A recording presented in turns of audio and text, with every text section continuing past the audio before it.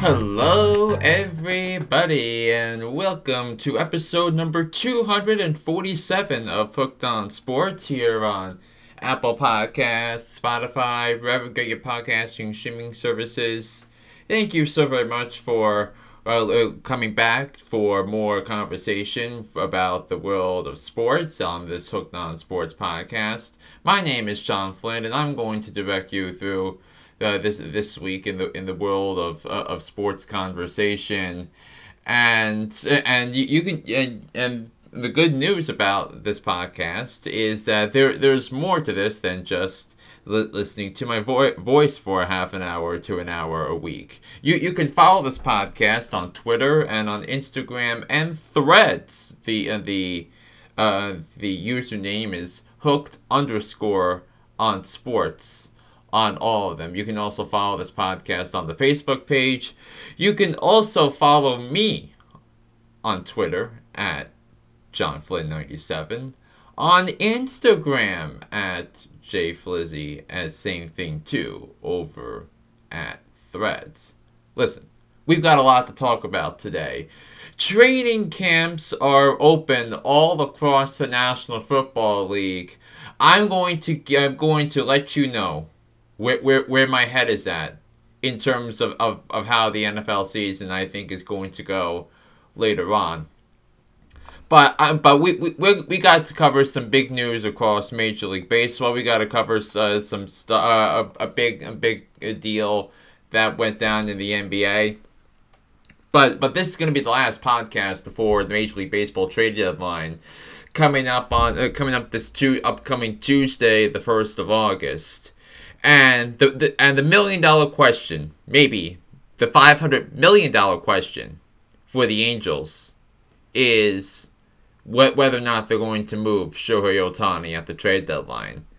Because right now, if the season were to end today, it doesn't. The Angels would be out of the playoffs as we speak.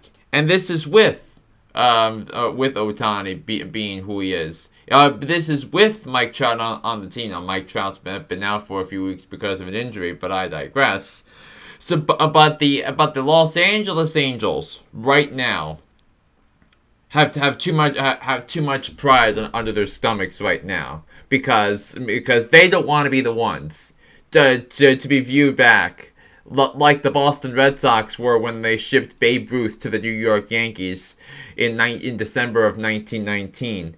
They don't want to be viewed as the team, so that gives up on Shohei Ohtani. Our generation's Babe Ruth. Yeah, Shohei Ohtani is that dude. He is that much of a rock star. Not just in the U.S. because he is maybe the most popular player in all of Major League Baseball as we speak. But this is international stuff as well, because it's because of the international appeal that Ohtani's brought to the game. We saw what he was able to do with the World Baseball Classic, and so both at the plate and on the hill. He, of course, struck out Mike Trout to end the World Baseball Classic back in March. It was a fairy tale story come true here when it comes to Ohtani.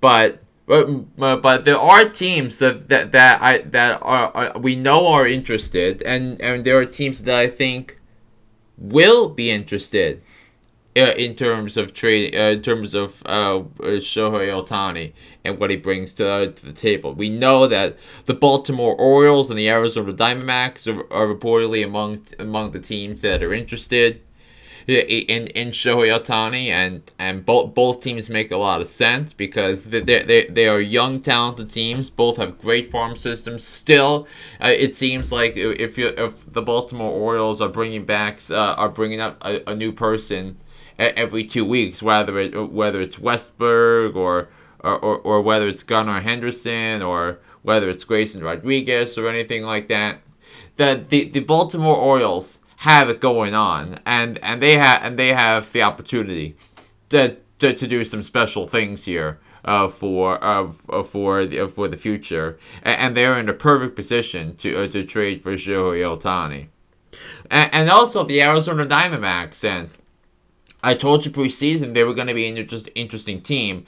I knew the Diamondbacks were going to be an improved team from last year. I think we saw some of that in the second half of last year with Zach Gallen and Corbin Carroll, and being who they are. And then we saw it again in the first half of the season. I think they're going to be on the decline a little bit. So, but bringing in Shohei Ohtani to the desert, I think would be a gigantic deal for those teams, and the Diamondbacks have the prospects to do it. So I think the Arizona Diamondbacks should absolutely be all in, especially on Shohei Ohtani. But now there are other teams that I think that could be interested in the services of Shohei that I think makes sense for Shohei Ohtani. One East Coast team I think is the Tampa Rays, because the Rays have as good a farm system and as talented a team as there is. Ohtani would change the entire picture in Tampa Bay in the American League if he gets shipped over to the Rays. But I feel compelled that Shohei Ohtani is going to want a West Coast team. Whether it's the Seattle Mariners, whether it's the San Francisco Giants, whether it's the LA Dodgers. Those are three teams that make sense for Shohei Ohtani landing spots. But all these teams have to answer this question for Shohei Ohtani. Do you think Shohei Ohtani is going to sign long term with your team?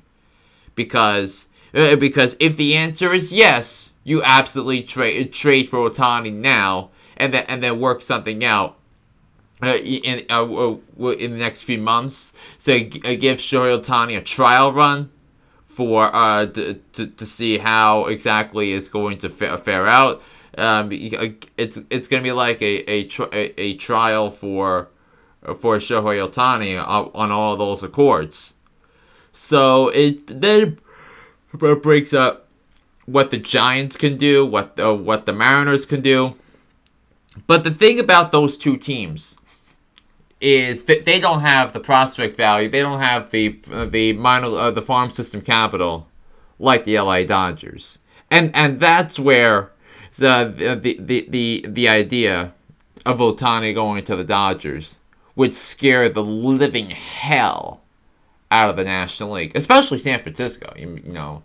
I mean, the Giants won that division one year, and then the Dodgers beat them in the playoffs. Outside of that one year where the Giants won 107 games, the Dodgers have won the NL West in each of the nine of the last 10 years. And unless something changes, it's going to be a 10th out of the last 10 out of 11, because the Dodgers have it going on. They have the pitching. So they have the hitting. They came back in a big way last night against the Toronto Blue Jays.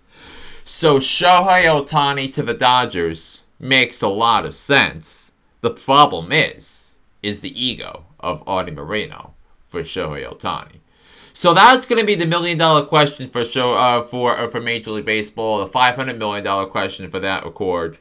Now that we've talked about Ohtani, there are other trade pieces that I think are going to be available besides Shohei Ohtani, and we could look all across the list here for that, because I think the number one name that comes to mind in terms of expendable trade pieces is Marcus Stroman, the star pitcher for the Chicago Cubs, who is having an outstanding season with the Chicago Cubs. He is has a 3.09 ERA in 122 innings pitched. He has only allowed 7 home runs in 122 innings. So that 0.5 homers per 9 innings rate is the best in Major League Baseball.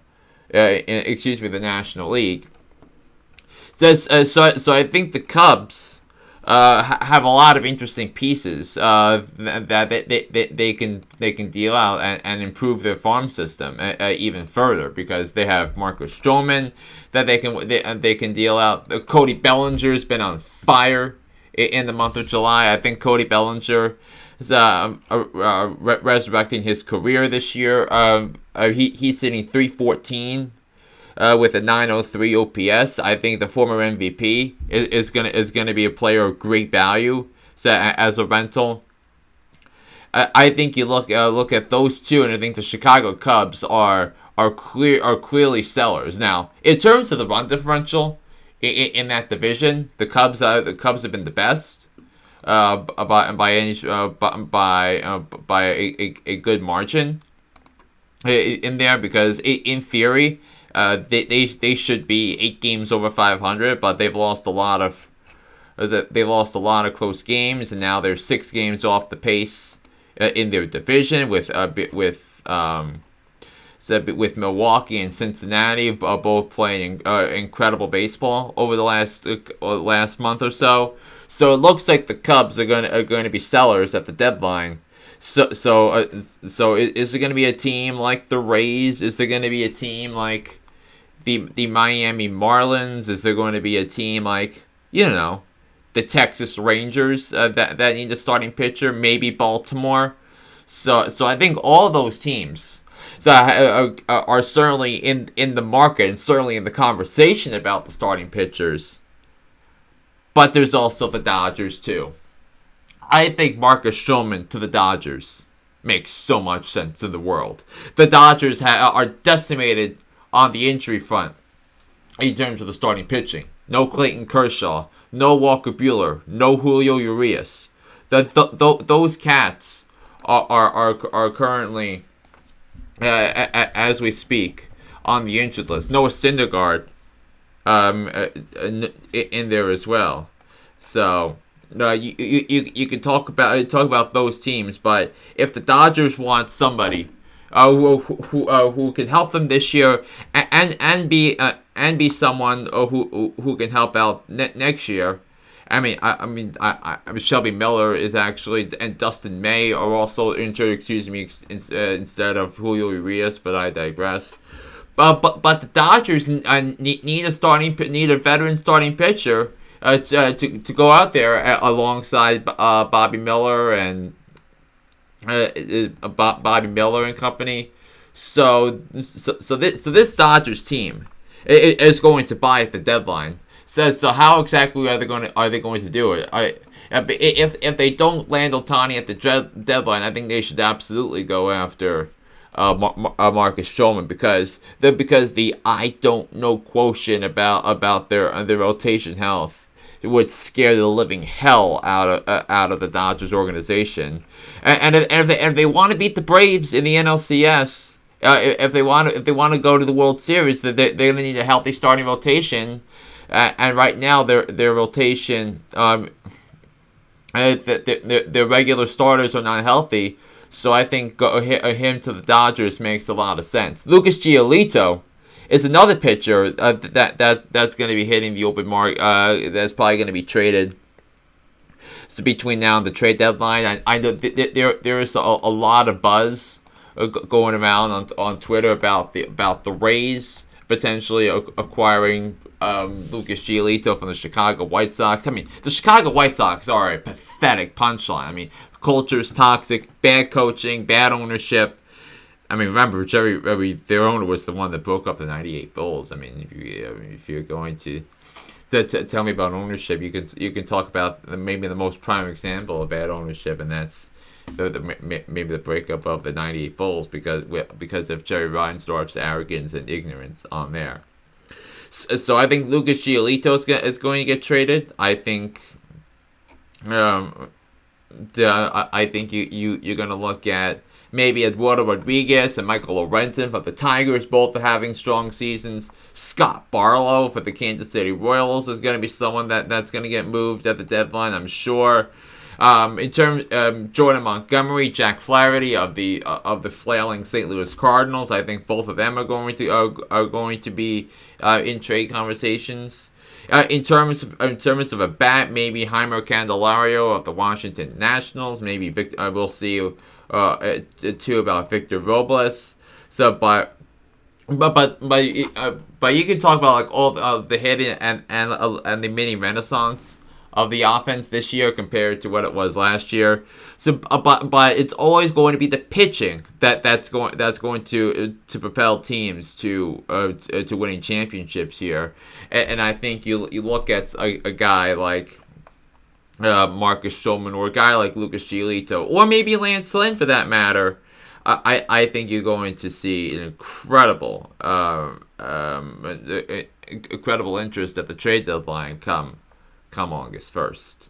So there's going to be a lot of buzz about the trade deadline. What maybe also maybe about the Mets, what they're going to do, because I think David Robertson's going to be someone that's going to help out a lot of bullpens. Maybe they can maybe a team like the Guardians could acquire guys like Mark Canha and Tommy Pham. I mean, the Guardians are an offensively challenged team, and I think both of them would instantly make them a competitor, make their lineup longer in terms of trying to catch up with the Twins in the division. So I think they've really got it going on here for that perspective. So. I mean, the Mets are 7 games down. I think they've got to sell. So, and I think it starts with acquiring by selling guys like Robertson, Canha, and Pham. Is Max Scherzer going to go as well? I mean, Scherzer's value has gone down a little bit because he's had problems keeping the ball in the ballpark this year. He gave up 4 home runs in his last start on Saturday against the Red Sox. So I think you look at a team like. A team like the Rangers or a team like a team like the Blue Jays who need another pitcher. So I think Scherzer to the Blue Jays would make a lot of sense on so many different levels because of the capital the Mets can get back in return for a Max Scherzer trade. So I think you look at that for all the intents and purposes of that. So I want to go on to a mind-boggling situation with the Boston Celtics because Jaylen Brown, a talented guard for the Boston Celtics, just signed a mammoth 5-year, $304 million contract extension, the supermax extension. And this is a big deal for the Celtics because I think this is going to be a disastrous contract for the Boston Celtics because Jaylen Brown. I guess you could talk about the talent of his team and the talent that Jaylen Brown is. I think that you look at what Jaylen Brown can do. I just don't think he's worth $60 million a year, by any stretch of the imagination. When it comes to when it comes to the Boston Celtics and their future, because now the Celtics are going to be tied up. And by the way, it's a fully guaranteed, a fully guaranteed contract for the Boston Celtics,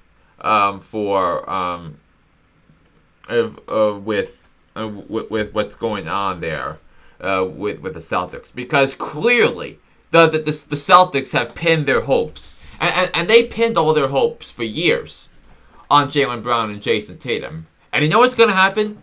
Jason Tatum's going to get an even richer contract for the Boston Celtics when it's all said and done here. Maybe approaching $350 million in terms of the contract. And to make matters crazier, the crazy contracts that have been handed out in the NBA over the last few years have been staggering. And when you tell me these players and what their average and what their salaries are, what their contracts are, it's gonna be wild when you see this. So Jaylen Brown signed number one at $304 million with a supermax contract. Average annual value is $60 million a year.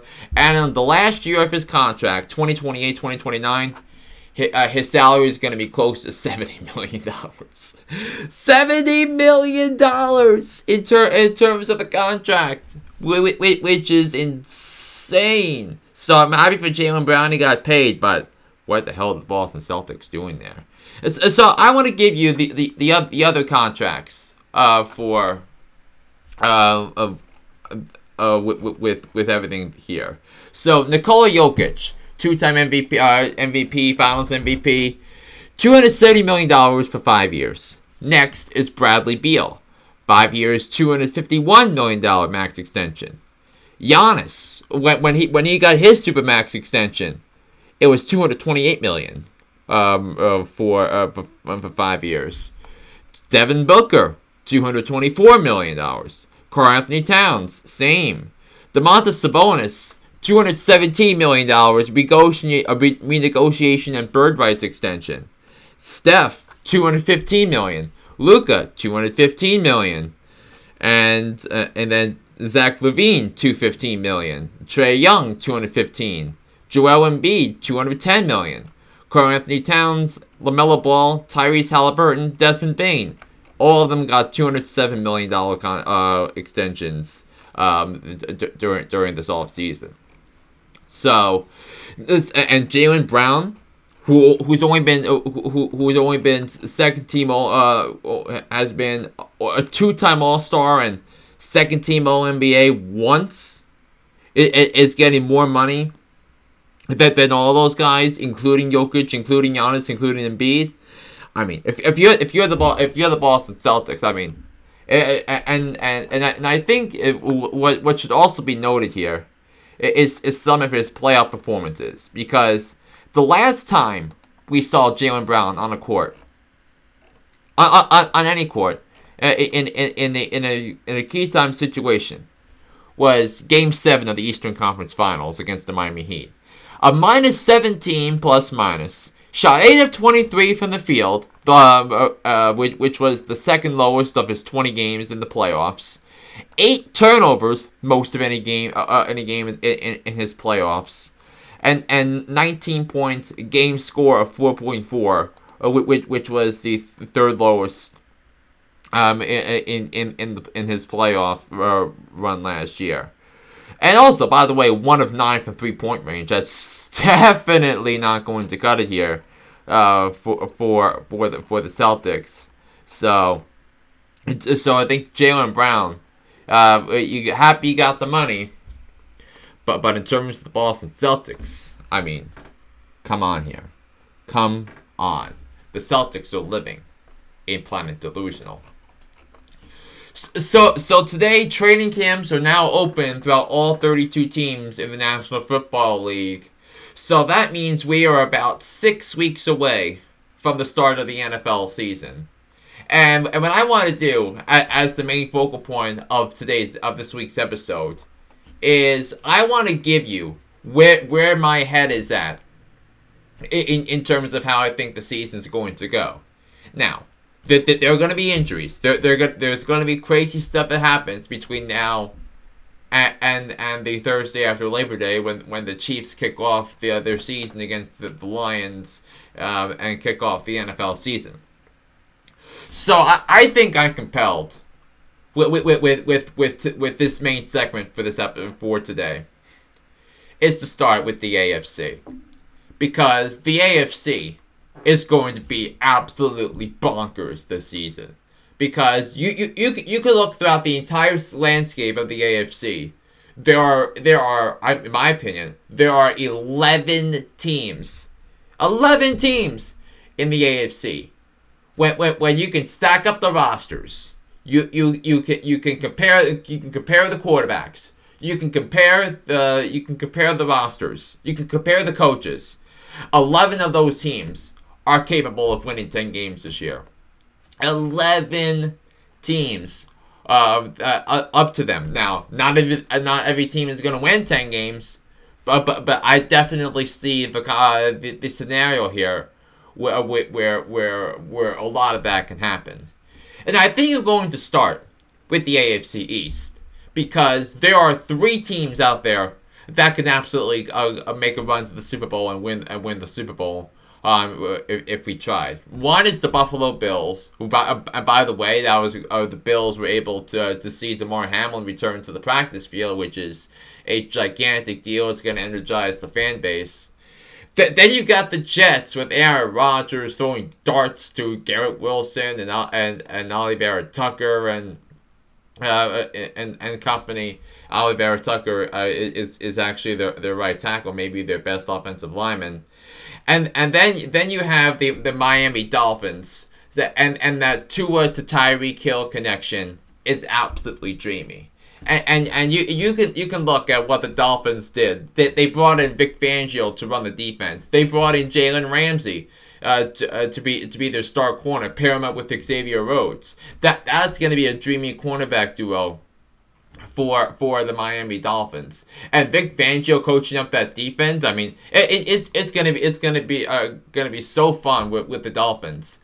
The big question, of course, with the Miami Dolphins is Tua's health, because Mike McDaniel is a heck of a coach, and we saw the differences between a healthy Tua and a non-healthy Tua when Skylar Thompson was taking the snaps here for the Dolphins. So enter here's Mike White. Here's a good backup quarterback. Mike White's got a much more talented team around him than he did last year. So I think the Dolphins are going to be absolutely in the conversation to go to the Super Bowl. I just think is a lot of it's going to be how the Dolphins do against the Jets and the Buffalo Bills in the division. Can they win 3 out of 4 games against those 2 teams? If they can, I think they're absolutely going to make the playoffs. But it's going to be about how they handle the competition. So I think that's going to be a real sticking point when it comes to the Miami Dolphins. But I'm also going to throw in the Patriots in this mix too. I think the Patriots are team 12 out of 16 in the AFC. As we speak right now, in terms of a confidence level, so I think the Patriots have a solid offensive line.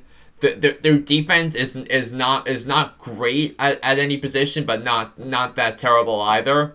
So, and of course, Belichick being the coach, and we all wrote off the Patriots at the start of the start of last season, and they were a win away from making the playoffs. So you can't rule out the Patriots by any stretch of the imagination here when it's all said and done here. But I think the AFC North is going to be brutal, and I rolled through the schedules on the Playoff Predictor website with the AFC North. I as of now, I don't have the final win-loss projections set in stone. But if the season were to start today, I would have every team in the AFC North win 10 games. That's how brutal that division is going to be. Because we got to start with Cincinnati, who has won the division each of the last 2 years. And Joe Burrow is going to be getting his money very, very soon. It's just going to be a matter of when the Cincinnati Bengals pull the trigger and extend Joe Burrow for the long term, and get something north of $262.5 million that Justin Herbert got in from the Chargers yesterday. So I think you look at the Bengals. So you love T. Higgins, you love Jamar Chase, you love that offensive. You love bringing in Orlando Brown to be the left tackle. The defense I think is solid. But I think the thing we need to see about the Cincinnati Bengals this upcoming season is the safety position.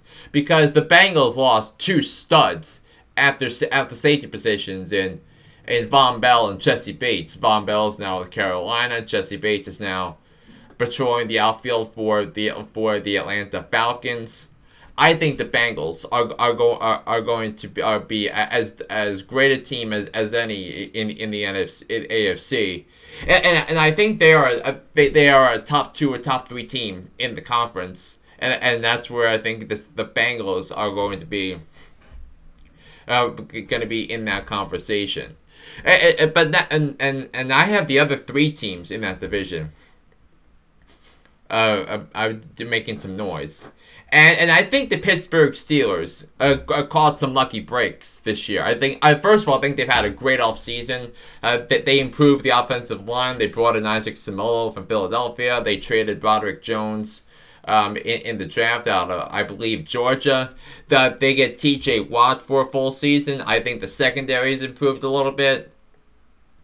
Surrounding Minkah Fitzpatrick, who is maybe the best safety in the National Football League. This generation's version of Ronnie Lott, who is the outstanding safety for the San Francisco 49ers in the 80s, and is the less heralded side of the 49ers dynasty in the 80s.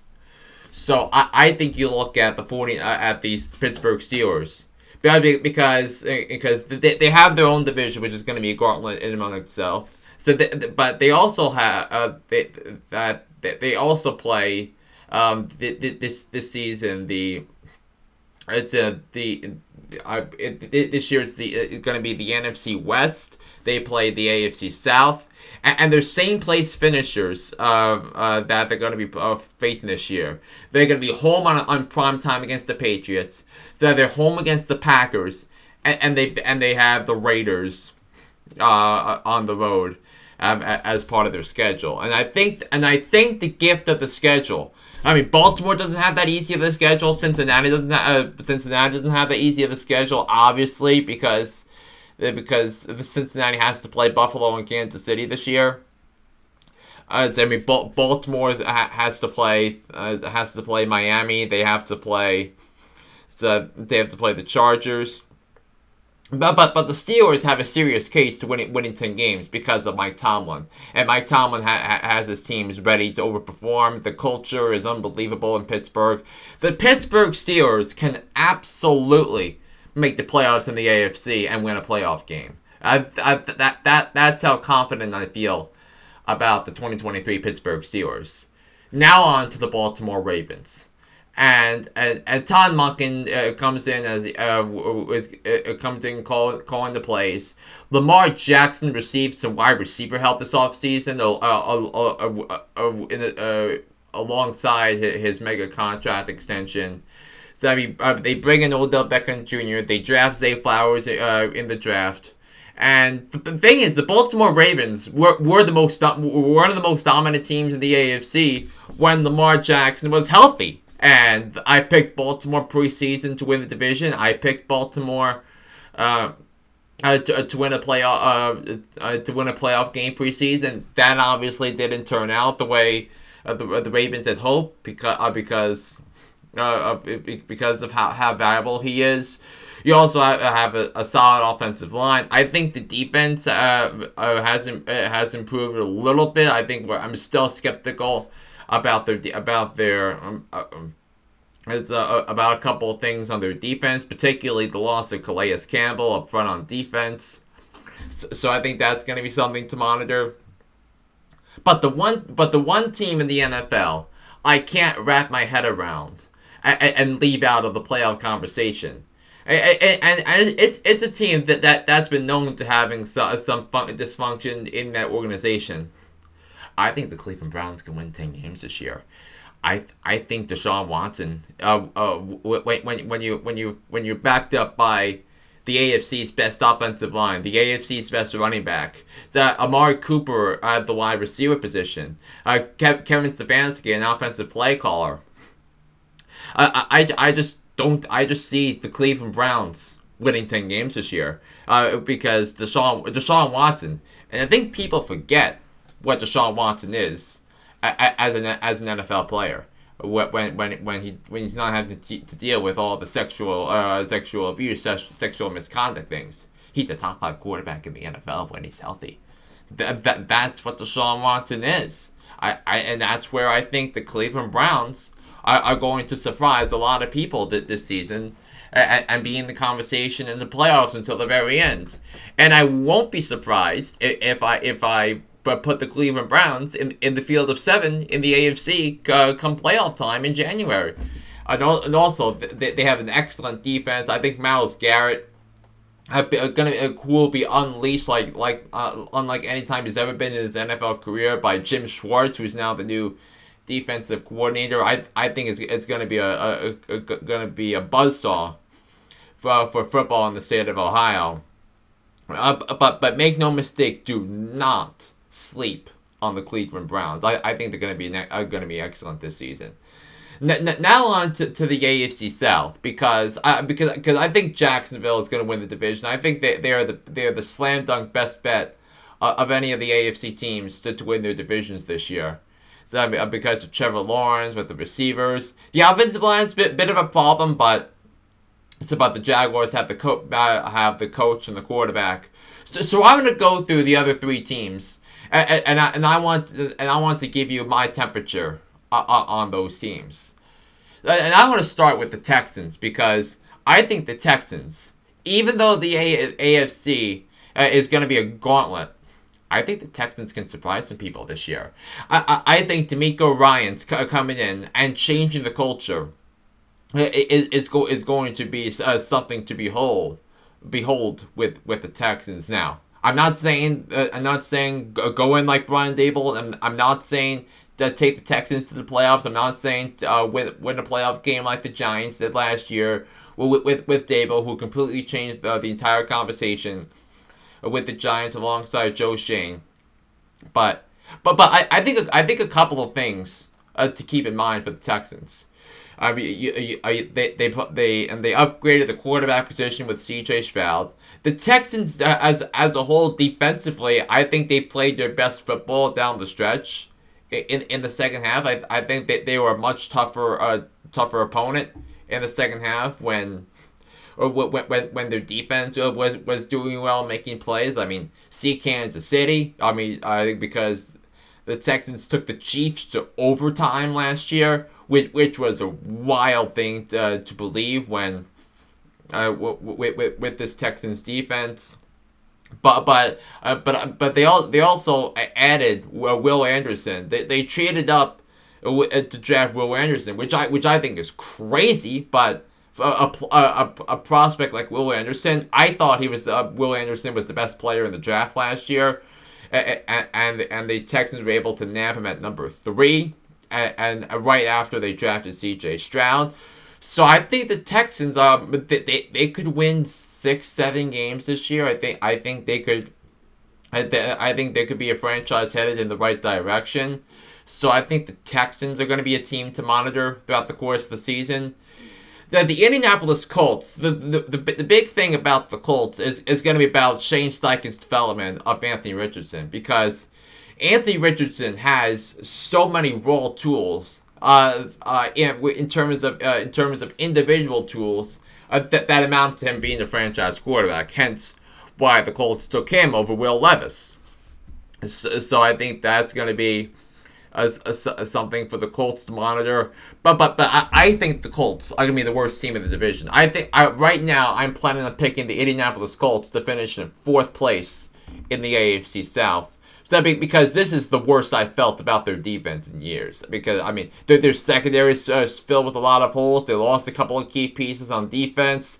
I don't know what the trust level is in terms of their young players on defense. Like, is Kwity Paye going to step up in year 3, their first-round pick from a couple years ago?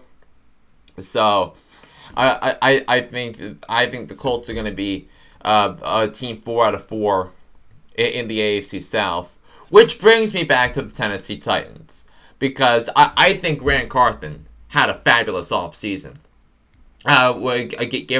Given the circumstances, he inherited a mess from John Robinson when you look at the quarterback, the cap hits of Ryan Tannehill and Derrick Henry, and I think and I like what the Titans did in the draft as well. Because I really like the Peter Skoronski pick, who was who I thought was the most versatile offensive lineman in the draft. So I think the Titans did very well in finding him.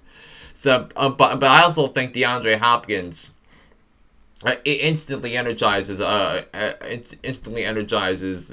Titans offense with what he can do to the table. So I still think the Titans can win a few games because of their coaching, because I love Mike Vrabel as a coach, and he can flat out coach. So, but I just think the decisions from John Robinson, I mean, trading A.J. Brown torpedoed the entire franchise, and the Titans, when the Titans saw A.J. Brown demolish his old team when in that game against the Philadelphia Eagles, that meant the end for J. Rob as the Titans general manager. So Rand Carthen comes in with this, and I think the Titans I think they're going to be between Tennessee and Houston for the second and third spots in the AFC South when I think it's all said and done. Now on to the AFC West, and I think the Raiders, to me, are team 16 of 16 in the AFC. So I mean, going from Jimmy Garoppolo to Derek Carr, to me, it's a downgrade. Now, Jimmy G picked the Raiders because of the Josh McDaniels ties, but Josh McDaniels can coach his way out of a paper bag, and the Raiders have been a mess all the way around. I think they have the worst defense in the AFC. Although I do like to pick up Marcus Peters. The Raiders did sign Marcus Peters to a 1-year contract, and a 1-year contract. And I also love Max Crosby, but the linebacker position is barren. The safety position is barren. So I think the Raiders are a complete and utter mess.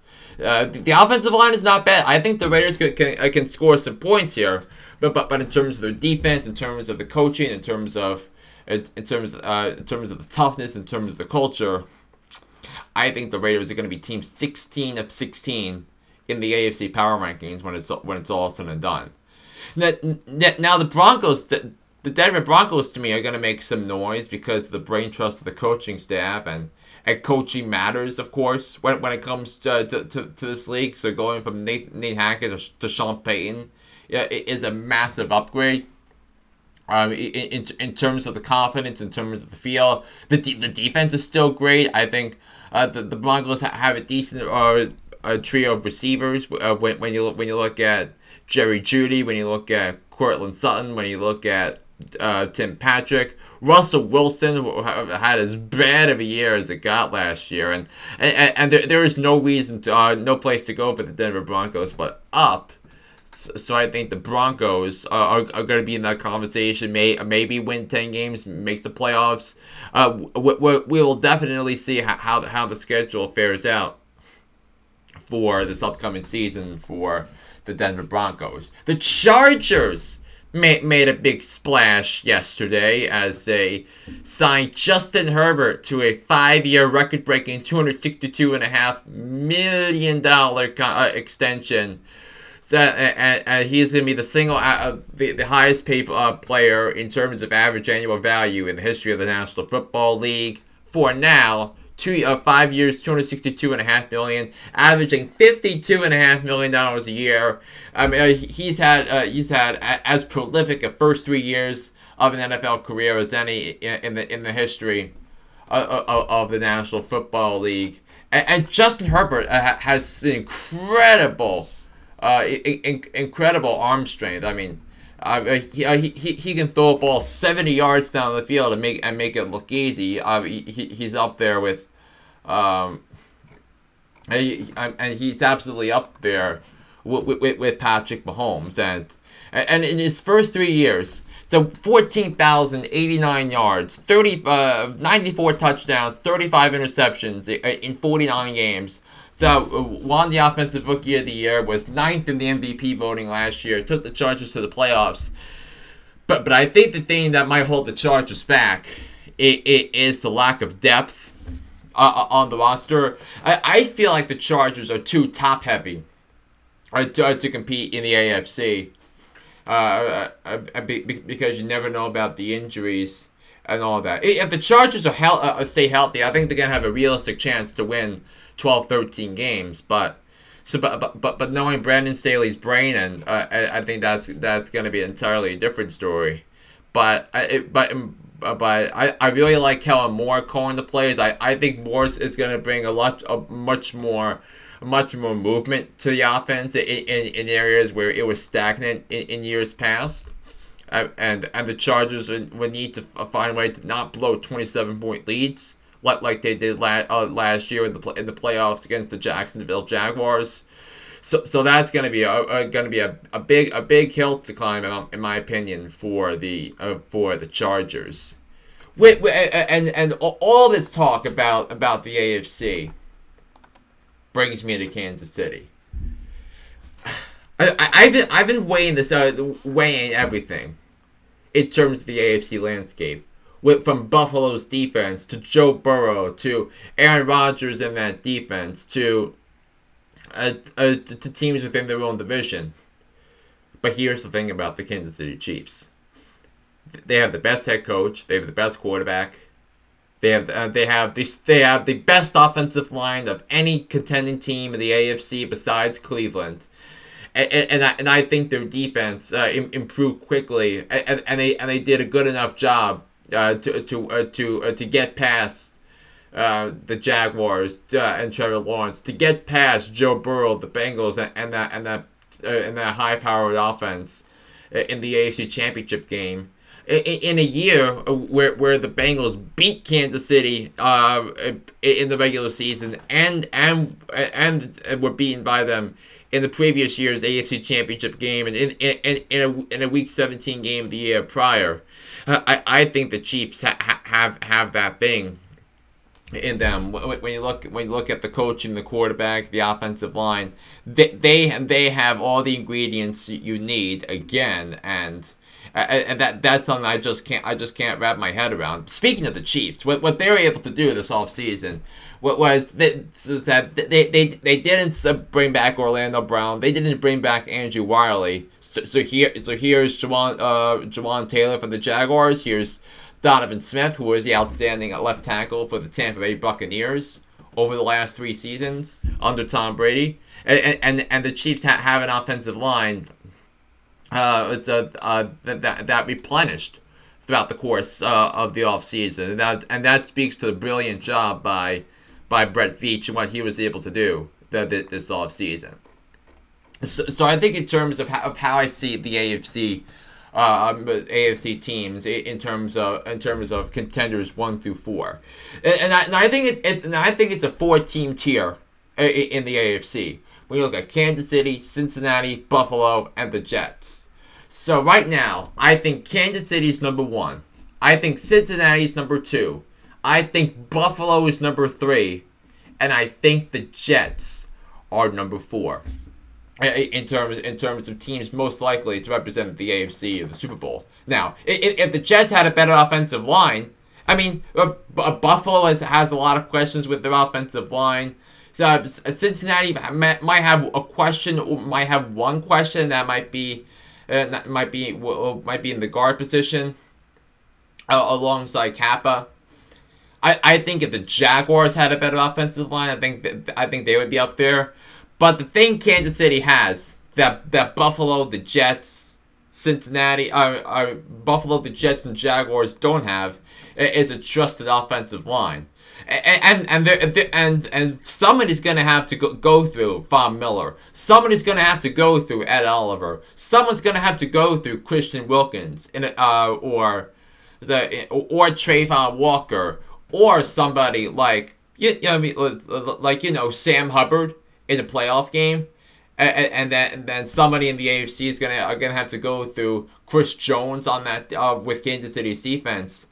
But the team best equipped to go back to the Super Bowl for 2023 is the Kansas City Chiefs, and I think that's where I was headed. Now, I told a couple of my Bengals friends a couple of weeks ago that a couple of months ago that my plan was to pick Cincinnati to go to the Super Bowl, go to their second Super Bowl in 3 years.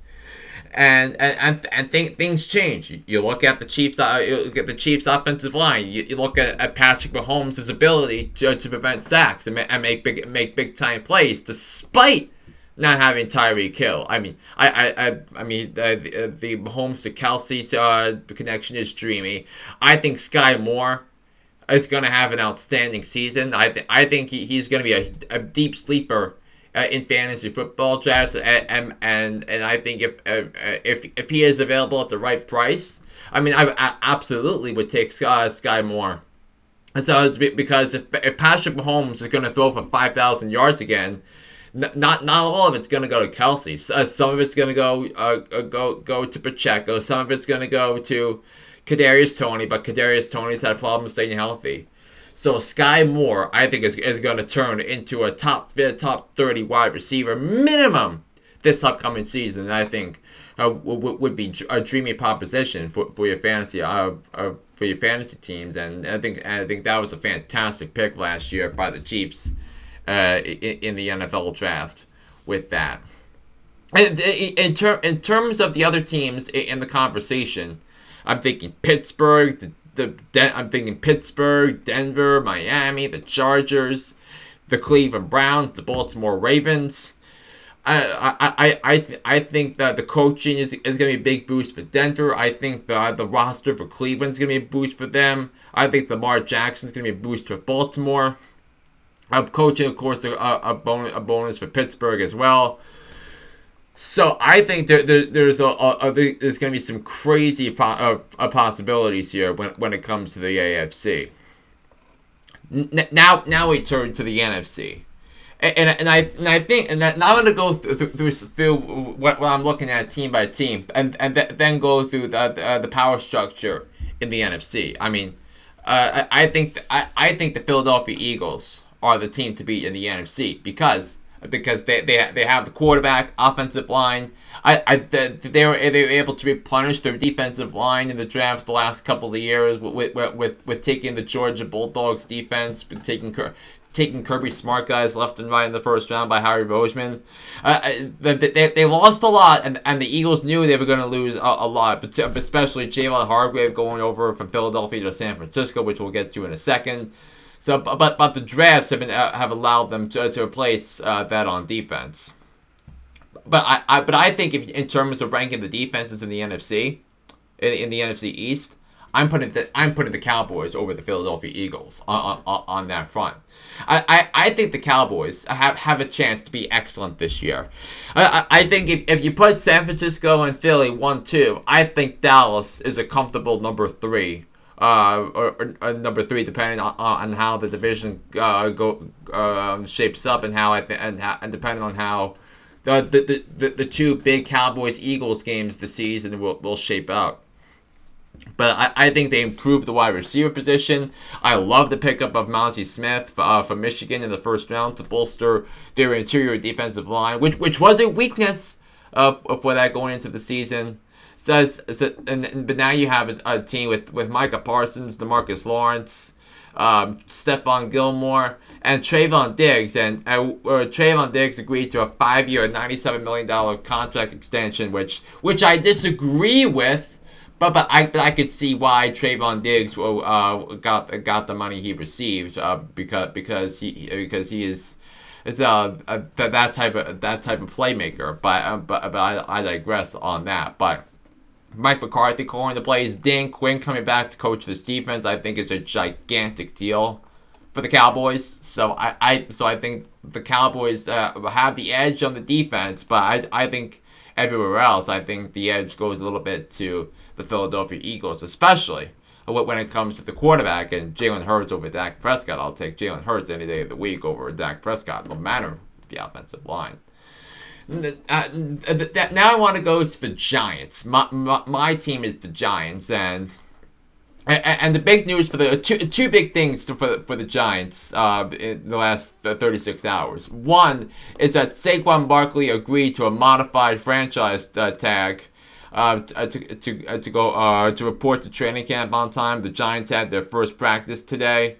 And it was all sorts of fun here when you look at it from a Joe Schoen and Brian Dable perspective. Because, look, The running back position is expendable now, and I think that's a realization.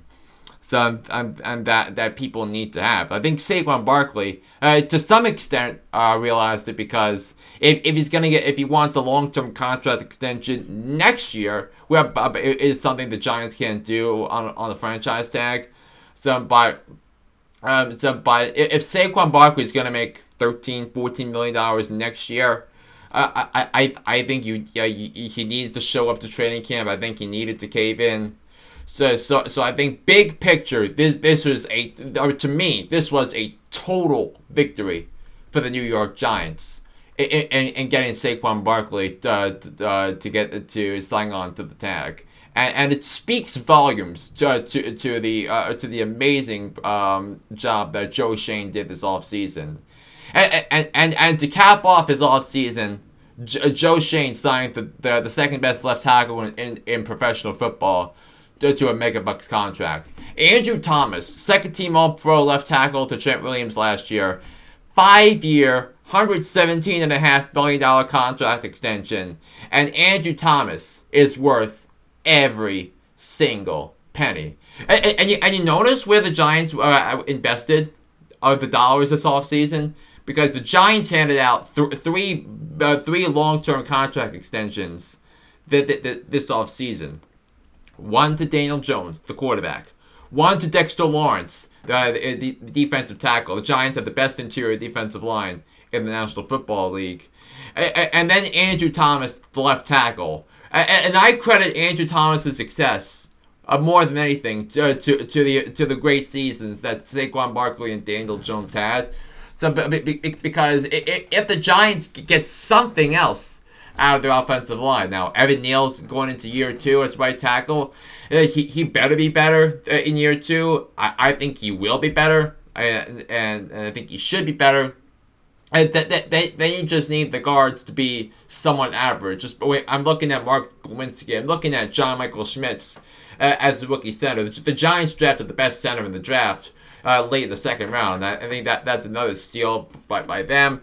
And the Giants traded up to select Jalen Hyatt with their third round pick, and of course, he won the Blitnikoff Award during the offseason, and I think it's going to be an unbelievable sight for the New York Football Giants.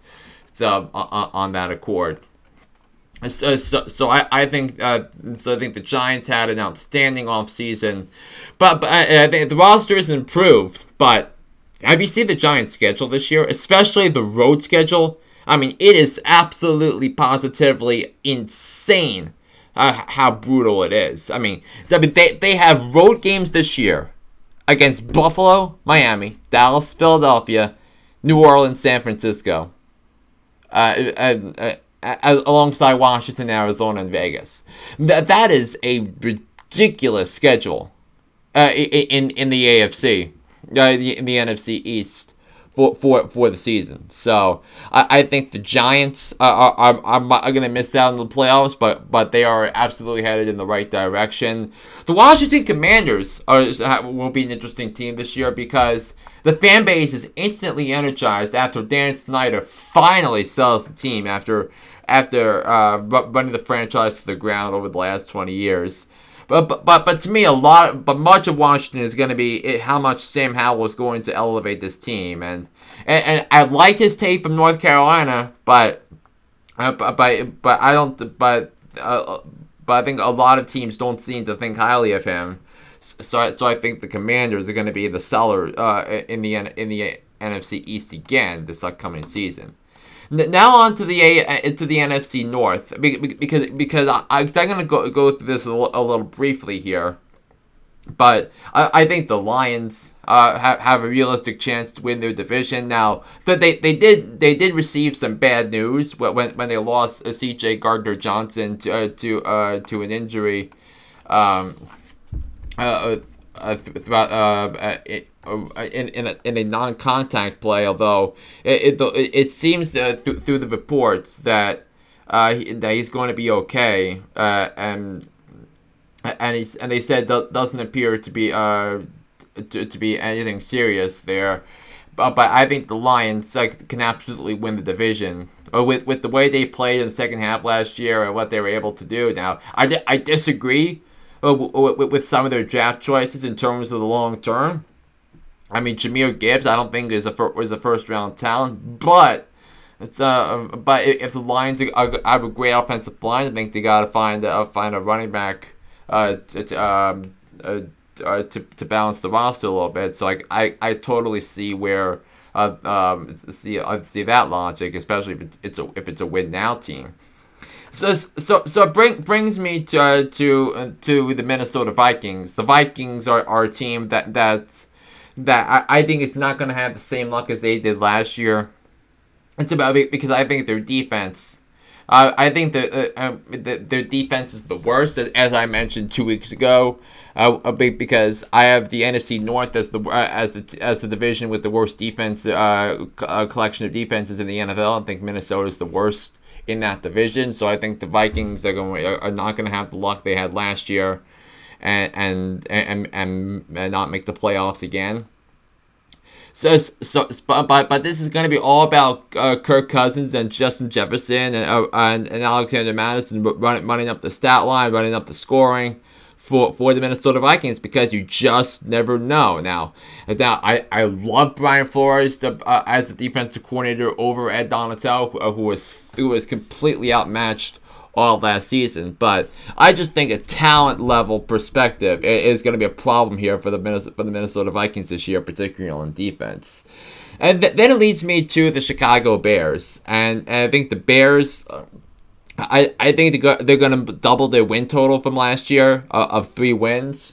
Because with some of the improvements they made on defense, especially the linebacker position, which I think is one of the best linebacking groups in the entire NFL. When you look at what they were able to do, bringing in T.J. Edwards and Jermaine Edmonds to do that. So I think there's going to be, but I still think the Bears are I don't think they're still a year or two away from being a serious playoff contender. And I like Eberflus. I like Matt Eberflus as a coach. He was my number 2 choice as the Giants head coach behind Brian Daboll. But I think everything screams Chicago turning in the right direction as well. But then there's the Packers. I mean, is Jordan Love going to be the guy that's going to be the answer here for the Packers? I mean, the reports so far have not been positive for the Green Bay Packers this offseason, and I think that should scare everybody. I mean, Matt LaFleur might be coaching for his job. Brian Gutekunst is certainly doing this for his job this offseason, this season, and I just think the Packers. And mind you, the Packers do have a good roster. I like parts of their defense. I think I like their offensive line. I think A.J. Dillon and Aaron Jones, I think, are as good of a 1-2 punch at the running back position as any of the National Football League.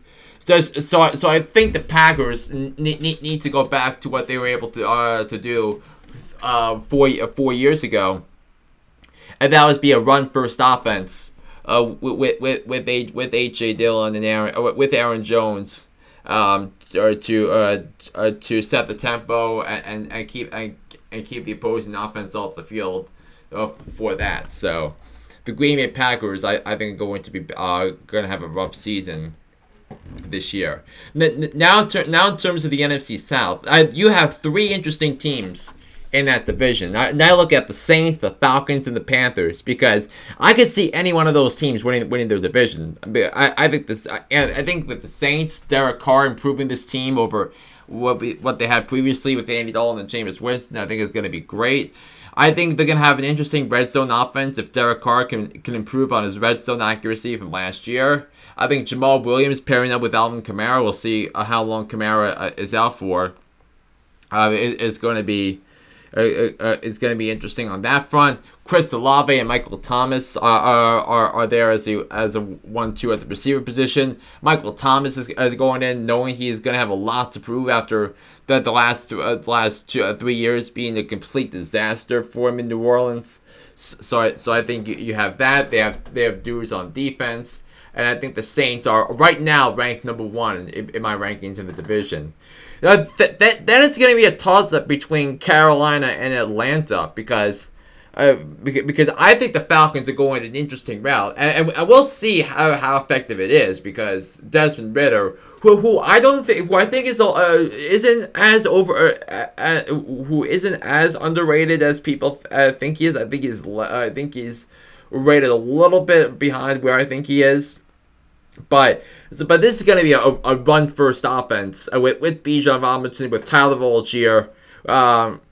With the running backs, the offensive line I think is really strong in Atlanta, but I think the defense is improved on all 3 levels. But when you look at up front, with Calais Campbell, and in the back end with Jesse Bates, so I think you factor that in. I think the Falcons can certainly win 8 or 9 games this year in a interesting AFC South, which leads me to Carolina, and there are gut feelings with Carolina that I think they can absolutely make the playoffs in the NFC as a potential wild card. One, because I think Frank Reich and Bryce Young they're the best quarterback head coach duo tandem in the NFC South.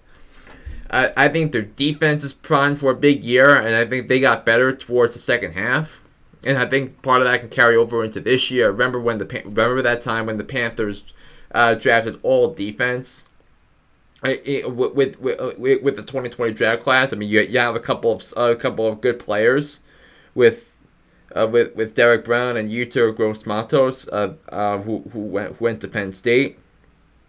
So I think the Panthers defense is the second best in the division behind New Orleans, and I think they're going to be in the conversation here to make the playoffs because of the quarterback, because of the offensive line improving a little bit, and then you have a decent group of skilled position player groups as well. But I think the team that's in for the rough time is the Tampa Bay Buccaneers. And Baker Mayfield might be the worst starting quarterback in the National Football League last year. And it's also going to be a big test for Tristan Wirfs, who's going over to left tackle after they lost to Donovan Smith in free agency. But I think the Bucs are team 15 or 16 out of 16 in the NFC when it's all said and done here for that.